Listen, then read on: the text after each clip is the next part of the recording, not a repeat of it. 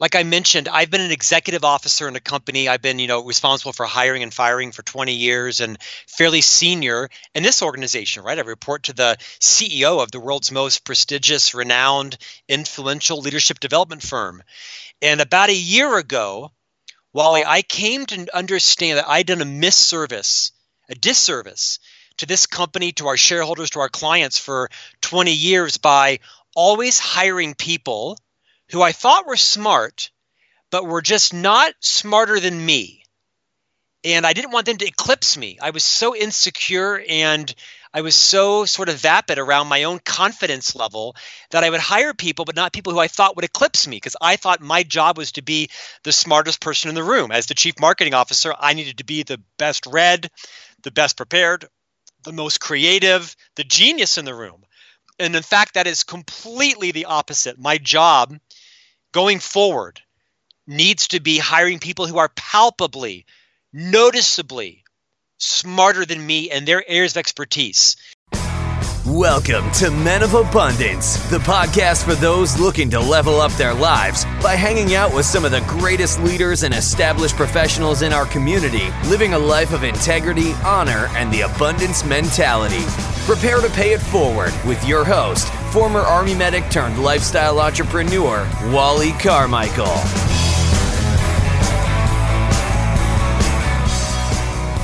What is going on, Men of Abundance? I am Wally Carmichael, your founder and host of the Men of Abundance podcast, the Pay It Forward community, proving to you that you can, in fact, you have a responsibility to live a life of abundance in family, faith, finances, and fitness, as long as you have the capacity and the ability to do so. And the more you listen to these conversations,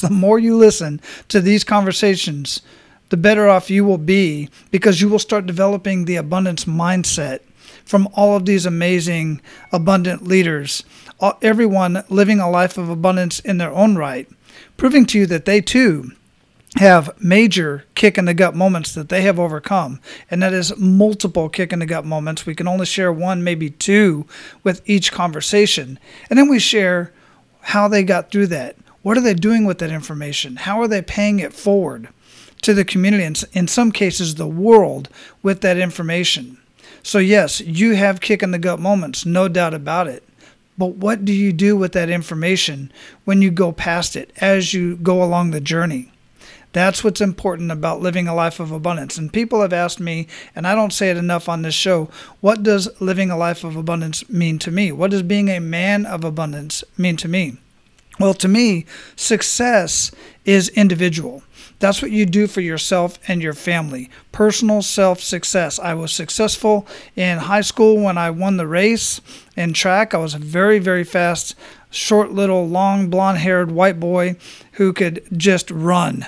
And I ran very short distances very fast. I wasn't great at hurdles, although I liked doing hurdles, but I was short. But I had a lot of success in those environments, and that success added to the team points. Okay, but they were personal successes that I was doing for myself and for the team. So it starts kind of getting into the abundance mindset. It starts kind of getting into abundance in action. But to take success to abundance means you take the abilities that you have and the knowledge that you have and the resources that you have, and you pay it forward to others to bring them along, to lift them up. We're not giving handouts, we're giving hand-ups. We're helping people reach the level of success that they can with what they have, and we're doing that with the resources that we have. So that's the difference to me between success and abundance. Now, today's conversation, we are talking about leadership, which is a topic that is very near and dear to my heart for many reasons. One of which, having been in the military and the Army specifically for 25 years, and my oldest boy being in the Army and my middle son being in the Navy, leadership is just extremely important to me. And I always believed that, at least in the Army, we put people in leadership positions way before they were ready for it. But what many people do when they're put into a leadership position is they step up to the occasion. I have seen people step up to the occasion when they're put in leadership positions and done the right way, as long as they have good mentors and leaders. But I've also seen leaders that have let's say they just got themselves in a little bit of trouble, regardless of what the situation was, a DUI, adultery, theft out of the PX. Believe it or not, it's crazy what happens when people do certain things and they get demoted. I once saw an E7, a sergeant first class in the Army, get demoted to specialist, an E4. That is a huge demotion, and it was because of adultery. That person actually ended up acting like a private, like the lowest rank on the totem pole. No, he had no more respect for himself. Others didn't have respect for him. So leadership is a dynamic conversation. And there's so many dynamics to it when people say, well, what does a leader look like? What do I have to be a leader? Well, we're going to answer some of those questions in this conversation today. And I hope you get a lot out of it. And I hope, it's my hope that you pay it forward, you be abundant in your actions today. Pay it forward, share Men of Abundance, share this conversation, share other conversations with others in your circles. Take a screenshot of your phone. Take a screenshot of take a picture of your computer or wherever it is that you're listening to this and share it and hashtag Men of Abundance, hashtag abundance, and then tag me and tag our guest if you're connected with our guest. If you're not connected with the guest, then get connected on social media and tag the guest and tag others so that they too can get in on these conversations and get out of them what you're getting out of them. They will thank you for it. I promise you for that. Now, let's get into our conversation. Our featured guest today is Scott Miller. He's a 23-year-old associate of Franklin Covey and serves as the Executive Vice President of Thought Leadership. Scott hosts multiple podcasts, including Franklin Covey's On Leadership and Great Life, Great Career. Additionally, Scott is the author of the multi-week Amazon #1 new release, Management Mess to Leadership Success, 30 Challenges to Become the Leader You Would Follow. Scott authors a weekly leadership column in Inc.com and is a frequent contributor to podcasts and webinars. Previously, Scott worked in the Disney Development Company and grew up in Central Florida. He lives in Salt Lake City, Utah with his wife and 3 sons. Men of Abundance, it is my pleasure to introduce you to Scott Miller.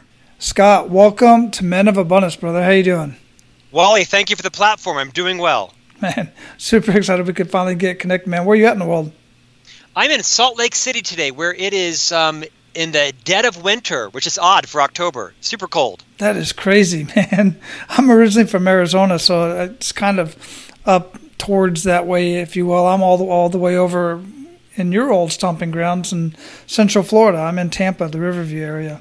Oh, yeah. I was born, as you know, born and raised in Winter Park there and lived most of my early life in the Orlando area. Yeah, nice, man. Nice. We're going to be there this weekend. It's one of the reasons why we're here, so I could get down to Orlando as much as possible. I didn't want to live in Orlando. I wanted to stay closer out this way, but yeah we're enjoying it. Yeah, that's what I hear.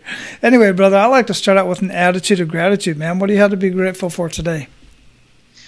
Oh my gosh, I'm grateful for my wife and my 3 boys, 5, 7, and 9. Everybody appears to be healthy and happy and on a good track. I'm blessed for my job. I'm blessed for my parish, the church I belong to up in Park City, Utah. Blessed for how my influence and brand is growing to tell people about how to be a better leader. And so I'm drowning in gratitude. Man, that is absolutely amazing. And, as I say all the time, and I talk during pre-show quite a bit, is, that gratitude comes long before any of the other things to be grateful for. It's kind of one of those circles, It is very true. My mother instilled in me the power of gratitude, and being grateful for what you have doesn't mean you can't yearn for others, right, or for more or different or better. But it's the difference between having an abundance mindset and a scarcity mindset. It's the difference between finding joy and happiness in the small things. It's probably the difference between being a jealous person and being a content person. Mm-hmm. Yeah, absolutely. Yeah, I'm all about it. That's one of the things I always say is, be grateful for everything you have on your way to building more. And by more, I mean more relationships, stronger friendships, and more resources, more connections, more opportunities. I'm always I take it like when I was in the military and the Army. We were constantly improving our foxhole, and we should be doing that. But be grateful for what you have along the way. Well said. Yeah, absolutely. So, man, before we got started here, I talked a lot about what you're doing professionally, and here on Men of Abundance, we really like to get to know the man behind the abundance and get a little bit more personal. So, if you would, how would you describe yourself, Scott? Well, in words or sentences, I think both. I'm at a turning point. I've been in the corporate world as an officer for now 25 years. I'm a chief marketing officer and an executive vice president. I'm very grateful for all that the company has done to invest in me and with clients. And I'm at a transition point, a tipping point in my life where I'm kind of moving now onto really being a speaker and an author and sharing all my own messes and all my own challenges and mistakes.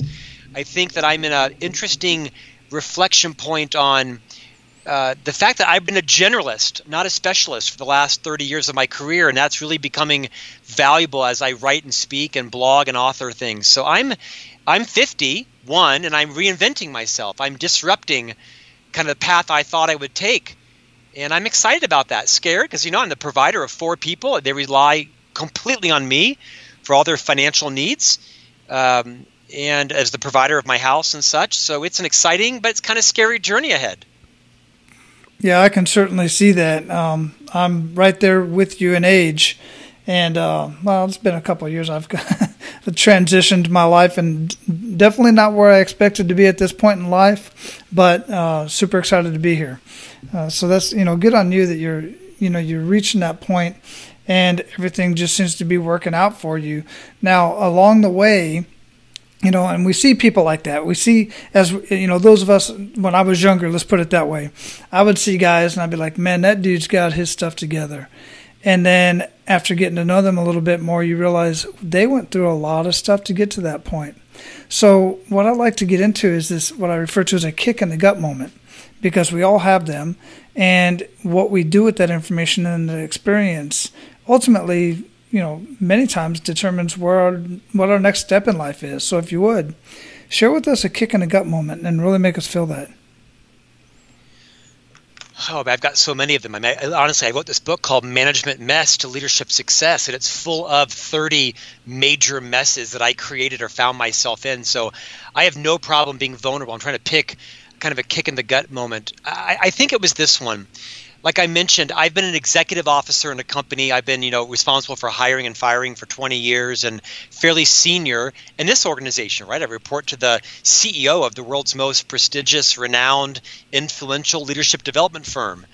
And about a year ago, Wally, I came to understand that I'd done a disservice to this company, to our shareholders, to our clients for 20 years by always hiring people who I thought were smart, but were just not smarter than me.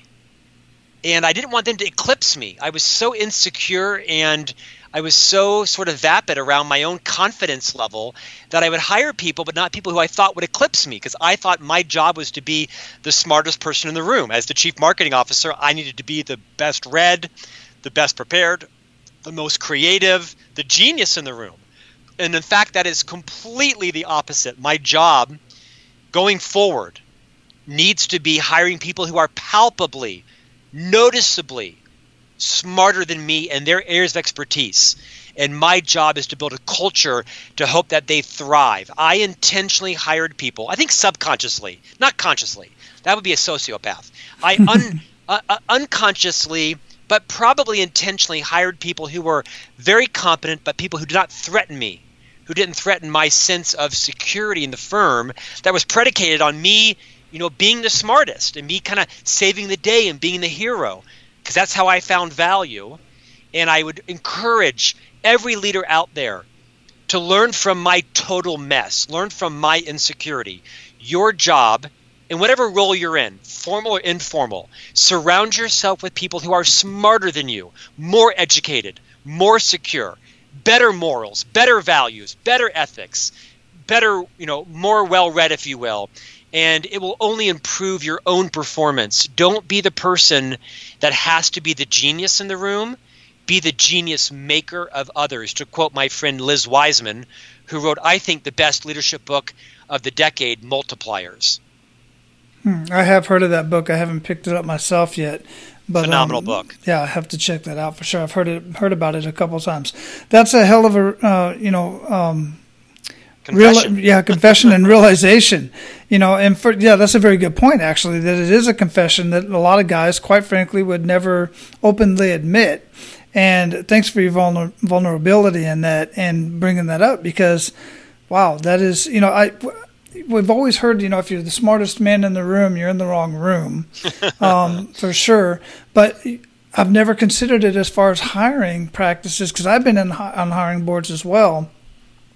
And, we always have those conversations, but I've never considered it as far as a hiring practice, especially in something that's your skill, right? So, yeah, that's really, really interesting that you did. What did that do for the organization once you made that realization? How did that affect the organization and people in it?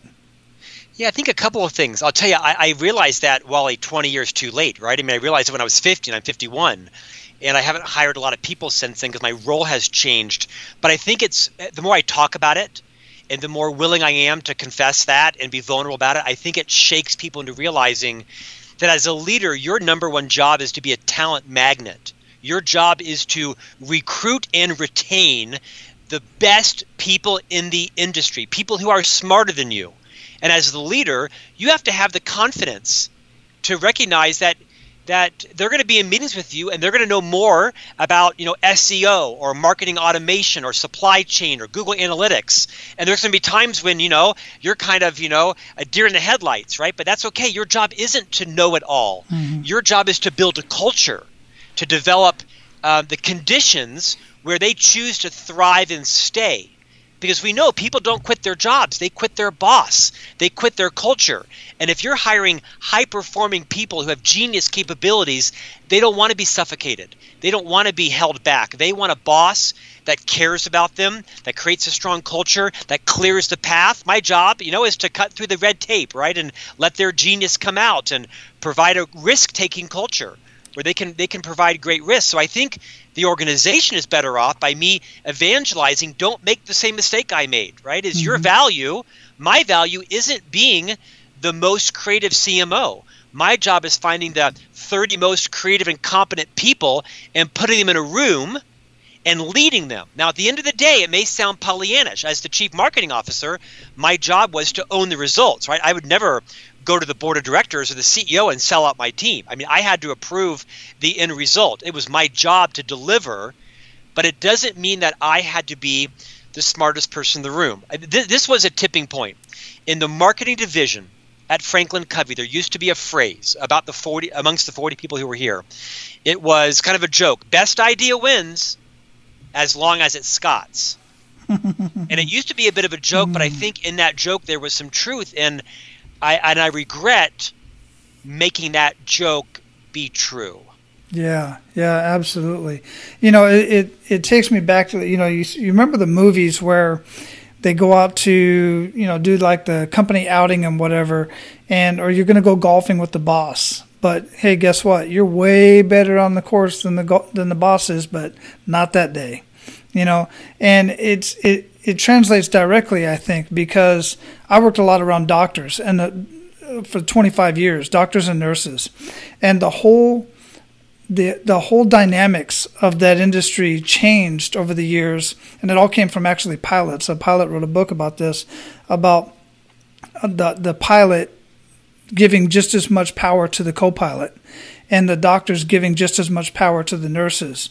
Because if something's going wrong and the nurse was afraid to speak up, then the doctor was going to amputate the wrong leg, for instance, which happened a lot, believe it or not. And it's because somebody in the room knew something was wrong but was afraid to speak up. And it really gets that deep, I think. Have you seen it to that extent? Wow, that's pretty heavy. Yeah. Mm-hmm. I think humility is such an important asset in every leader, that people need to own their messes. People need to just, pre-forgive each other. I'm kind of reflective on your story. Yeah, because what has happened is over the years, the training has just gotten to the point to where nurses are empowered, and everybody, not just nurses, the OR tech, the janitor, the housekeepers, they are all obligated to speak up if they see something is wrong. Yeah. Otherwise, in the workplace, in a situation like that, and you can take that to the mechanic shop. You can take that into any industry, and say, hey, look, these numbers aren't right. If we don't fix these numbers, that marketing doesn't look like it's going to work in this area. It may have worked last year. There is to your point, there's a new level of transparency, is there not, in organizations, especially with public organizations, right? As a result of the whole Enron issue and Sarbanes-Oxley and the Me Too movement. I think it's a good thing. I think leaders are being held to a higher level of account on their ethics and their behaviors. I think Dr. Covey said the best disinfectant is light.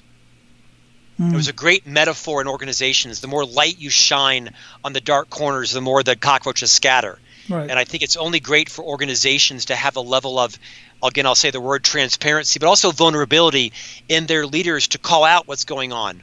One of my dear friends, Rebecca Hession from Indiana, said something to me that I think is profound. She said, "You think they don't know.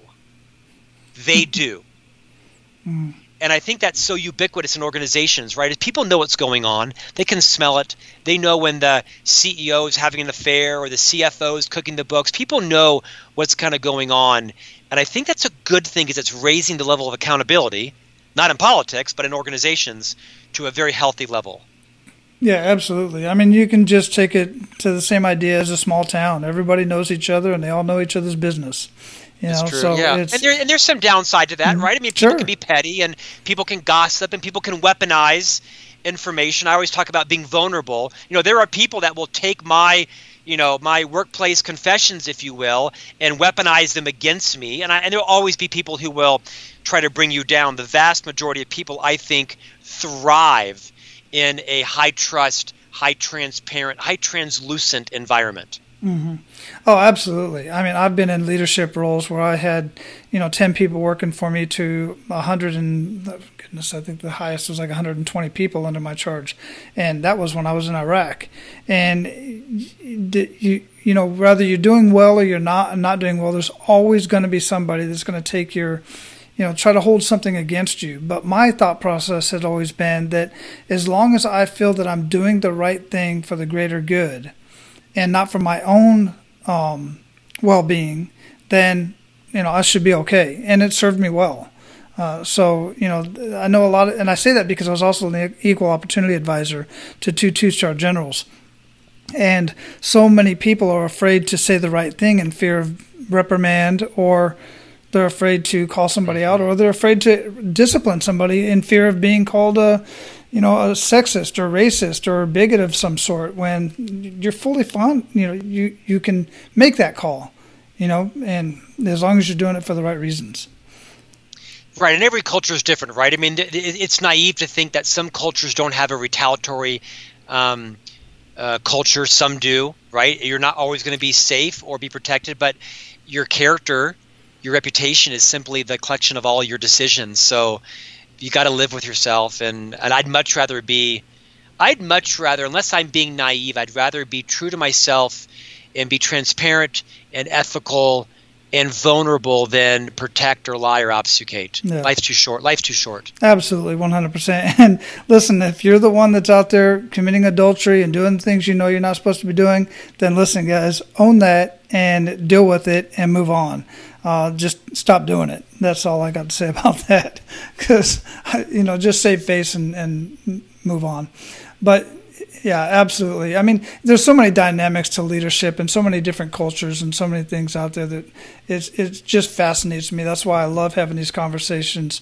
But your book, Management Mess to Leadership Success, 30 Challenges to Become the Leader You Would Follow. I love that last tagline. Absolutely love that. You've already talked a little bit about where this came from, but what have you seen that's good coming out of it? What are some good news stories? Oh man, I'm so delighted at how well the book has been received. I wrote the book, Wally, because I think the world needed one more leadership book, believe it or not. That most leadership books are fairly academic, they're kind of aspirational, they're often written by either CEOs or professors, and they're not very relatable. And they also kind of end up all wrapped up nice in a bow. Leadership is hard. Leadership is messy, it's unrelenting, it's often unrewarding in the short term, and leadership isn't for everyone. Now, everybody has leadership capability in them. It might be leading a project or leading an initiative, but that does not mean that everyone should be leading a team. Mm-hmm. Not everybody should be leading people. In fact, I'm not quite sure that I should have been leading people. So I wrote this book and kind of shared a lot of my own stories and messes, some successes as well. It's all built around 30 challenges that every leader faces in their journey, both in the workplace, Wally, and at home. And the feedback has been phenomenal. The book sold 20,000 copies. I'm on stages around the world now. I think it's because it was relatable. It was real. It was authentic. People could recognize that even as a chief marketing officer, as an executive in a company, in a leadership company, that I just admitted, I got lots of messes. Everybody knows that I do. People are talking about them, so why not just own up to them and create a culture where it's safe to talk about your messes, not wallow in them, not license bad behavior, as someone wrote on my Amazon review. I wasn't trying to license bad behavior. I was trying to say, you know what, everybody's got messes, including the CEO and the CHRO and the chief people officer and the chief of sales and the receptionist. So it's a great opportunity just to talk about them. When you can talk about your mess as a leader, that means your people that report to you can share with you their fears, their concerns, their frustrations, and then you build a culture of high trust, high accountability, high communication, and that is invaluable. I think, Wally, most organizations make the mistake of thinking that their most valuable asset is their patents or trademarks or supply chain or their logo or their intellectual property. That's not true. All that stuff can be copied and stolen, and it does every day of the week. Mm-hmm. A step further, too many organizations have fallen victim to this idea that people are your most valuable asset. Well, that's a lovely statement from HR, but it's not true. What is every organization's most valuable asset, whether you're a small entrepreneur, whether you're a father, a family member, or you're the CEO of a Fortune 50 company? Your most valuable asset are the relationships between your people.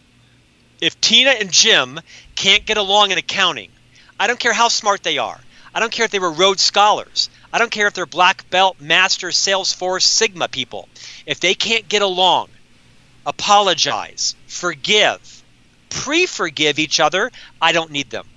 Because business is only as fast as the level of trust in your organization, and the same in your family. If mom and dad aren't getting along, everything comes to a screeching halt. It may not look like it, but emotionally, intellectually, it does. So the relationships between people is every institution, every organization's most valuable asset. Yeah. I never heard it put that way, and that's absolutely, it makes perfect sense. That's why, you hear the stories about, well, let's say, for instance, like you're saying, the two top executives, two top sales guys in an organization that just can't get along, then everybody else is, watching this, and it's tearing the whole organization apart, and then that looks bad on the leadership. The leadership's like, you can't control these two guys, and bottom line is the whole organization would be better off just by getting rid of both of them if they can't get along, and then put somebody else in that position. Yeah, you're right, and it's obviously not that simple, right? It's complicated because organizations don't want to license bad behavior. They don't want to fire high performers, and they also don't want to be frauds in the eyes of other people by not stepping to the plate and having the high courage conversations and stopping, what's slowing everybody down, which could be the cancer. Mm-hmm. So leaders have got to balance, the long term and short term. They got to balance high courage conversations with, considerate respect and diplomacy. But at the end of the day, if you don't tackle the dysfunctional interpersonal relationships, who will quit is not those that are causing it. It's those sitting around it, witnessing it not being resolved, and they will go move to your competitor. Yeah. No, absolutely. Yeah. They're just not going to put up with it for very long. that it's like especially it's just now, a toxic right? environment. Absolutely, Yeah. there's too much out there. Exactly. Unemployment 3.5%. People have got choices, and people will leave. People, like I said before, people don't quit their jobs; they quit their cultures. And people will go across the street for $4,000 a year. People will go across the street for a free soda machine if your culture is toxic, which is why I'm so passionate about the role that culture plays in organizations. People will not take a recruiter's call if they love their boss or if they feel like their boss loves them. When you find a leader that's invested in you, you'll put up with a lot of offers or a lot of other crap because you feel like someone's got your back. There's no better feeling in your entire career than liking who you work with and feeling like your leader has your back. Yeah, that's a fact. There's no doubt about that. And I've dealt with that so many times over my career. And the other thing that I've found, this is really top of mind for me right now too, because I just finished listening to the Culture Code. Yes, I interviewed Daniel Coyle a few weeks ago on my podcast. Oh, did you? He's amazing. Absolutely amazing, and such great stories in there about. I think it was Daniel Meyer from. I think he was talking about Shake Shack. So many. I love the whole idea of just having such a great culture in the organization, because you're right. It's all about the relationships. And yeah, that was a great book. Actually, I've listened to it twice now. It is. We could talk books for an hour, right? I mean, another great book is this book, Extreme Ownership, written by those two Navy SEALs, Leif Babin and Jocko. Jocko. Listened to that one too. Yeah, I interviewed Leif a few weeks ago. That is an enormously applicable and valuable leadership book. These two guys are, Navy SEALs. They share in each chapter a story about a Baghdadi unrelatable leadership moment, life or death, and they translate the lesson into the workplace in a genius way. I highly recommend Extreme Ownership to all of your listeners, male, female, regardless of your role. It is one of the most applicable, tangible, relatable, inspiring leadership books I've ever read. Mm-hmm.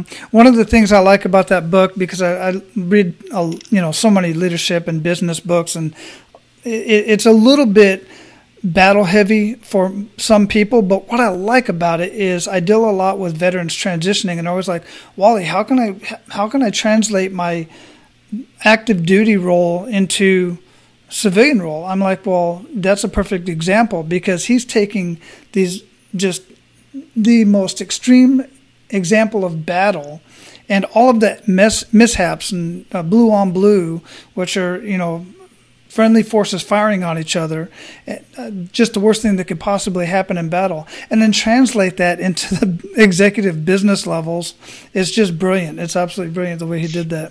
Yeah, I couldn't agree with you more. I've told people, I thought they were going to kind of phone in the corporate examples because, how could two Navy SEALs really know what life's like in an organization?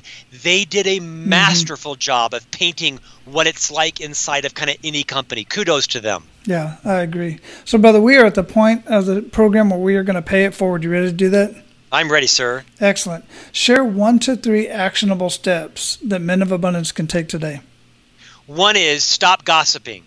Dr. Covey, who wrote the 7 Habits book, said, if you want to build trust with those who are present, be loyal to those who are absent.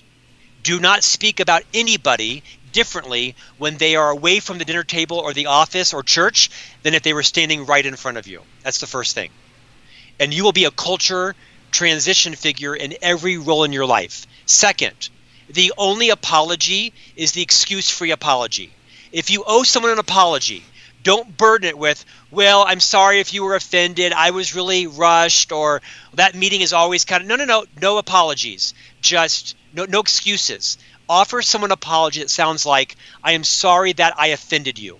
What I said was inconsiderate. I'm embarrassed. I am sorry. Would you please accept my apology? Just apologize straight up with no baggage and no disclaimers. And the last thing I think is, if you want to be self-aware and you want to really know what your blind spots are, which you have them, everybody has blind spots. Think of the people in your life that are both your supporters and also your detractors. Send them an email and say, you know what, I was listening to Wally's podcast. They had a guest on, a guy who wrote a leadership book about his messes, and he posed 3 questions to me. And these are the 3 questions. What's it like to be on a committee with me? What's it like to be in a team with me? What's it like to be in a relationship with me? I'd love your feedback on it. You might take it a step further. Ask your wife or your husband, what's it like to be married to me? Ask your neighbor. Can I ask you a crazy question? What's it like to be my neighbor? Ask your father-in-law. Can I ask you a question? What's it like to have me as your son-in-law? And if you really are humble and you don't refute it, you don't dispute it, you don't try to talk it away, just listen with the intent to genuinely understand, you will uncover some of your biggest blind spots in the value you might make, the distance you might cover in repairing a broken relationship or an awkward or interesting situation. You will learn a lot about yourself if you can set the conditions for other people to tell you their truth about you. You may not always agree. You might even be insulted. It might not even be accurate because not all feedback is fair, right? They might be telling you feedback about their ex-husband or their former neighbor. So be aware that you might not always choose to accept it, but it's important to hear it. That's my pay it forward. Absolutely love it, man. What rituals make the biggest impact in your life, Scott? I think it's going to Mass. I'm a lifelong Catholic. I'm raising my 3 boys Catholic. I've had a phenomenal experience in my parish and my church, and I really enjoy going to church. You know, I'm no better or less practicer of my faith. I don't think I'm making any better progress or worse than most people. I believe in my purpose in life. I believe that I was created for a reason. I believe that my life here is to uncover that reason. I'm not sure I 100% know yet, but my ritual of getting up, my ritual actually of starts Saturday evenings. I have 3 boys, Wally, 5, 7, and 9, and we iron their church clothes. We write out our checks the old-fashioned way to tithe in church, and we pack our mints. We pack our church books, and church for me starts on Saturday evening, and then I really enjoy taking my boys to Mass. We go out to brunch afterwards, and then once we're done, and for us, you know what? The Sabbath is the Sabbath, and we honor it in the morning, and then I'm very comfortable going out. I'm skiing or playing tennis or mowing the lawn, but my boys know that Sunday we serve the Lord first, and then we do whatever we want to after that. But we dress our best, we behave in church, we honor God's house, we partake in communion, and I hope that doesn't offend any of your guests, but it's a ritual that has guided me well my entire life. It's a gift to me given to me by my parents. By the way, my mother is a Methodist. My father is Catholic. And it's a gift given to me by my father and by my grandmother, who was Catholic. But my mother, who's a Methodist, is the one who probably went to church the most consistently. And I watched her write those checks out to the tithing account and to the building fund every Saturday night for 18 years when I lived at home. And that created an indelible impression on me. And I'm trying to do the same with my boys. Oh, that's wonderful, man. I always say I grew up heathen. I remember going to church and stuff like that. It wasn't big on my dad's schedule. My mom wasn't into it either. But as I married into my wife, which is has been Catholic her entire life from Central America, and then I got baptized, and about 4 years after our court marriage, because we were in another country, and revealing some stuff here I don't think I've shared with the show before, with the listeners after 300 and some odd episodes, almost 400 episodes. No, almost 300. But and then now at this point I'm 3rd degree Knights of Columbus. Wow, and, congratulations. Well, and I did that because, quite frankly, even though I've been Catholic for many years and go to church and go to Mass, there's still questions. And I want to understand my faith much more. So, and I'm retired and I want to give back to the community much more. So I figured what better way to do it than with a group of men who are doing amazing things. And we do just amazing things in the community and abroad, for that matter. Wally, can I share one quick story with you? Yeah, for sure. Absolutely. I'm going to go fast. My father, who is 83, was born in Minnesota. His father died when he was 10 of cancer. My father's twin brother caught polio when he was 16 years old. And you remember back in the 50s, polio was the plague, right? I mean, it was just, you didn't go outside for fear of catching polio. My father's twin brother caught polio at the age of 16, and he spent many years in an iron lung. And it was the Knights of Columbus that came to my grandmother and offered to fund the iron lung. My grandmother was a widow, and she told the Knights of Columbus, "Thank you, go next door, they need it worse than me." I'm getting chills telling this story. My grandmother could not afford to pay for the iron lung, but she could afford it a little more than the neighbor, and the Knights of Columbus went next door. I have no idea what that story is, but I have such respect for the Knights, their philanthropy, their big hearts, carrying on traditions. The Knights of Columbus saved a lot of people and have helped countless millions across the world. What an honor to know you, and what an honor to call you out on your podcast. Thank you for your service to the world. I mean that genuinely. I appreciate that. That's literally the first time I've shared that publicly, because I'm pretty private on some of my stuff that I do, philanthropy-wise. Yeah. I appreciate that.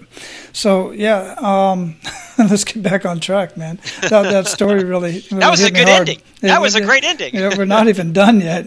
I got a couple more questions for you, the important ones as well. We already talked about many books, so we'll jump over that, and we got your book for sure that we're going to have linked up in the show notes. But what do you feel holds most people back from living a life of true abundance?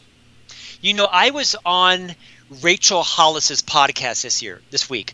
She wrote this book called Girl Wash Your Face. It sold 4 million copies last year. Wow. And only second to Michelle Obama. And this woman is sweeping the country by storm right now. Rachel Hollis. The book is aimed at women, 20 lies that women tell themselves, but I found the book to be phenomenal. Gentlemen, if you want to get to know your wife or your daughter or your mother-in-law or your sister better, read this book, Girl Wash Your Face. Change the cover, put whatever cover you want on it, but it's a phenomenal book. Rachel talks about how most people don't fear failure. They fear other people seeing them fail. And I think that is profound, is that I think most people fear not failure. They fear the embarrassment of other people calling them out or seeing them stumble. I don't fear that, but I fear sharks, snakes, and alligators. I'm from Florida. I don't fear anything else other than I don't fear CEOs. I don't fear anything, right? I'm certainly not people. And I don't think I fear having other people see me fail, but I'm not sure I was always that confident, right? I think there's really big insight in what Rachel said. Yeah, absolutely. It has a lot to do with what they're afraid of what other people are going to think. And the bottom line is this: they're not thinking about you at all. Some people may be, but not to the extent that you need to be, that it's going to harm you in any way. I totally agree with that. I'm definitely going to get a hold of that book, because I can always, even after 28 years of marriage, I can still learn more about this woman. Well said. It's a great book. It's a girl book. I mean, it's a chick book, right? I mean, and she writes all about, Google her. You'll find out how big she is today. But this is an extraordinary book to understand our better halves. But honestly, I read the book, and it's taught me a lot about myself as well, too. So could not recommend Girl Wash Your Face anymore. She wrote a follow-up book called Girl Stop Apologizing. Both of them are phenomenal reads. Excellent. I'll definitely look that up and have that linked up in the show notes. What does being a man of abundance mean to you, Scott? I was somewhere recently, and I heard someone give a speech at a conference, and they said we're all just kind of walking each other home. And I think that's so true, is that you've used the word pay it forward so many times. My entire career is the result of people who believed in me, who extended trust to me, oftentimes when I hadn't earned it or deserved it or had abused it or had violated it. And I'm very mindful of the people that have been transition figures in my life, personally and professionally, that stuck with me, that were loyal to me, that defended me perhaps when I didn't maybe deserve it in the moment, but did maybe in totality. And so I think an abundance mentality is realizing that it's your job to do the same with those coming up behind you. Someone once said something to me very wise. His name was Charles. He said, "Scott, you'll never have enough until you've defined how much is enough." And that comes with love, paper clips, money, credit, fame, attention, golf balls, you name it, right? In every aspect of your life, if you haven't defined how much is enough, you're always going to be on a quest for more or robbing it from other people to satisfy yourself. So when I think about the term about, living an abundant life, I think about, where are you in the process of lifting and raising others? And are you giving back? Are you grateful, aware? Are you cognizant of all that people have done for you? Take a moment, sit down. In my book, I leave a whole page to say, write out the names of people who extended trust to you, who were abundant to you. Write their name down. What impact did that have on you? I wrote down neighbors, high school teachers. I wrote the girl next door who gave me her farmer's market bakery stand when she went off to college. I wrote down all kinds of names. And then the next page, as you probably know from the book, I write down some of the names of people that if you were to be more abundant to or to extend trust to, what could it do for them?